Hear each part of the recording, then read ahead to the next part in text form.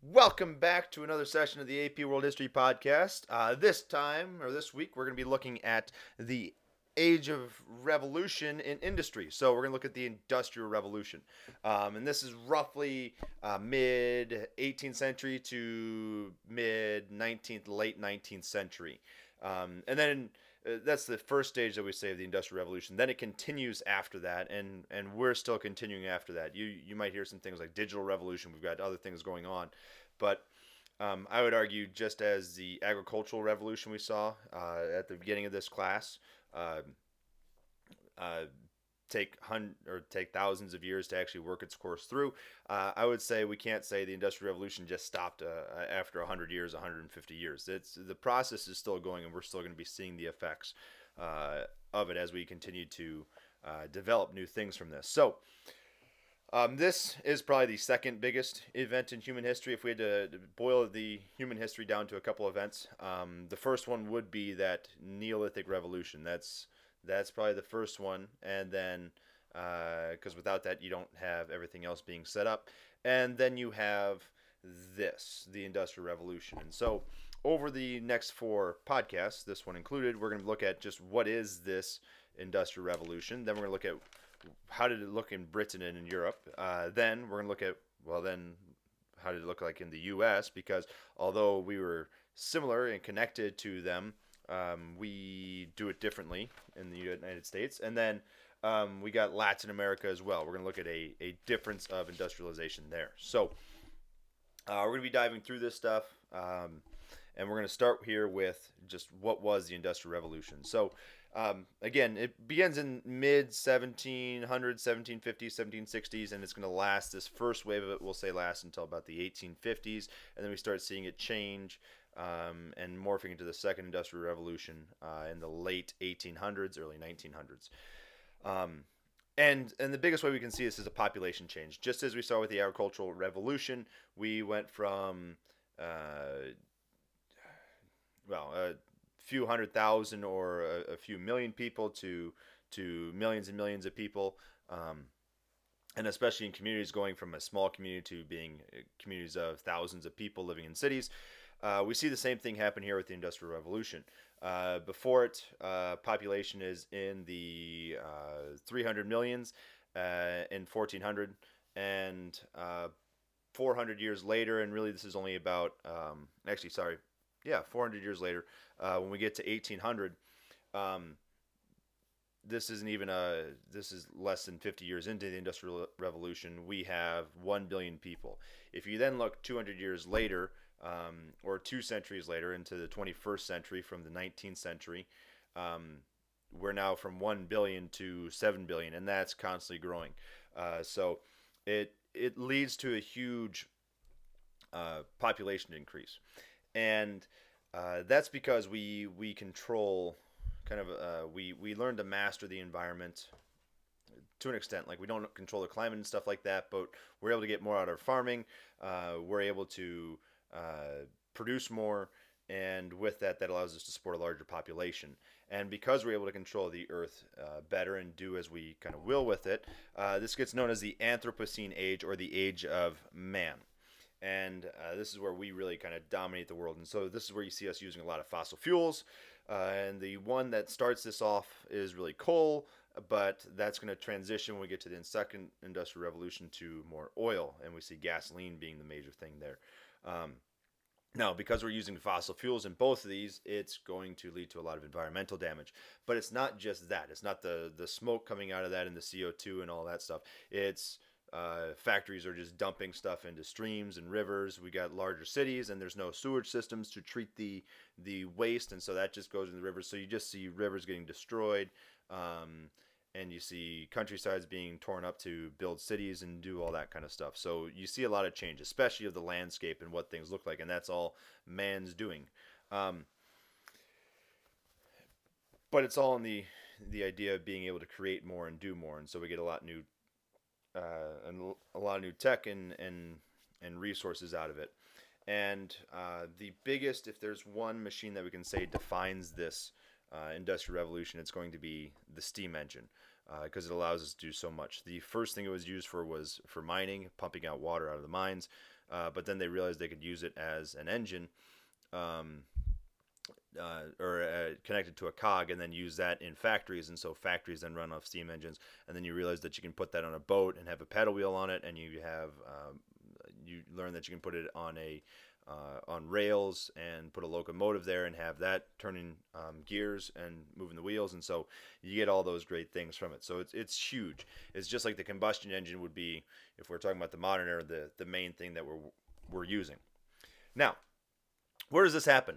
And if you're wondering, it happens in Europe. And this is now where Europe finally becomes really relevant in the world of economics. Because previous to this, everything, if you remember, was focused on the Indian Ocean trade and really China. China dominated everything. After this, Europe is now going to be able to dominate the world markets. So the global economy is going to be kind of theirs. Now, some other regions will kind of move towards this. We'll see the Ottoman Empire will start to do stuff. We'll see China adopt it a little bit. But there are times of leading this innovation kind of go away, and we see Europe take the helm, and you can still see Europe being the major driving force in this stuff again today. China's up on a rise, India's on the rise in it, but they're still far behind the what we would say developed nations that started this and kept building off of it. Now,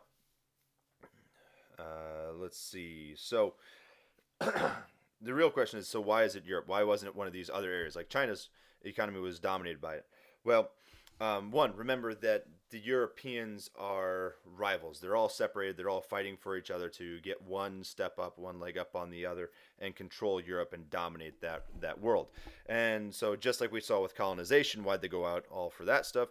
Same thing as the driving force here. Who can have the better economy? Who can get everyone else to kind of kneel to them in their economic power? So that's the first thing. That leads to a lot of innovation, and so they keep copying off each other and building off each other and trying to make it better. Also, the monarchs, for these wars that we see going on, need to partner with the business leaders, because if they don't do that, they're going to go bankrupt. So they actually start really supporting merchants. And if we think about China, China doesn't support the merchants. That's one of the lowest classes in their system. And they also don't necessarily support the business people, because again, lower. They like the farmers, they like the business or the bureaucrats and military and stuff like that. So they've focused on that. If we talk about other regions are kind of pushing against science. They're not huge on manufacturing. They're focusing more on the farming and those things. So Europe's ahead in that. And we can also see this in that the joint stock companies, they share. What's the word I want to say? Not responsibility, but they share. They share who's got. We'll just go with responsibility of what'll happen. So if my company goes bankrupt, I'm not going to be on the hook for all of it. I've got other people that are backing me up. So the risk, that's what I was trying to look for. They share the risk. So they share that, so they don't have to do that. So you get more innovations coming, more companies coming up, taking more risk, because it's not as risky to take those risks. Whereas if it was all my money, then I'd be in trouble if something didn't work out. And the last big thing is they are becoming the leaders in trade. We saw that with the transportation of silver and other things like that.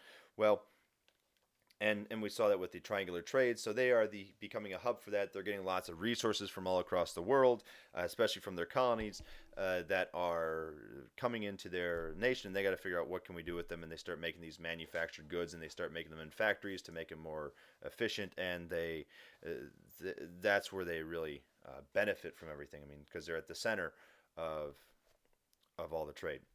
And then of all those, Britain in Europe is the one that sets everything off. And that's because they've got the resources for it. They've got coal, they've got iron, and they're in the right places. They have an empire that has the resources. Their colonies, when they had the 13 colonies in it, were bringing in resources, helping set this up. Canada has those raw materials, especially wood and lumber and stuff like that, to bring it there. They have a large wool industry within their kingdom. So that's where we're going to see things start, is really in the textiles, and that's because of where the new innovations are coming. Also, the land, which used to be worked by serfs and stuff like that, and the serfdom is abolished, and the land is being bought up by the wealthy landowners or by the upper classes, and that's because new machines are coming out there, like Jethro Tull's seed drill and plows and other things that are making it more efficient. And so with that, you don't need as many people to work the land. So now these farmers lose their land and they got to find somewhere, and they start moving to cities, and so they got this excess labor. And because of that, because there's excess labor, they can pay the workers really cheaply. But they can also survive because there's more food there, and so that food got cheaper, and so that allows all that to happen. Again, government was encouraging merchants and business leaders to do stuff. They protected them with tariffs. They built roads and canals to connect the major regions together, and the religious freedom and the Protestantism there really pushed for developing kind of capitalism. And they also were one of the scenes of the developments of the scientific revolution, or they were open to a lot of the ideas. So we see their scientists coming there, or that you see them adapting ideas of the scientists and using it in their in Britain. And I already mentioned the coal. Let's see, that's about everything there for this first one here. So Britain is the hub of it. And from Britain, then we'll see it go to the rest of Europe. So next up, we're going to look at, well, what did this actually look like for the people living during the time?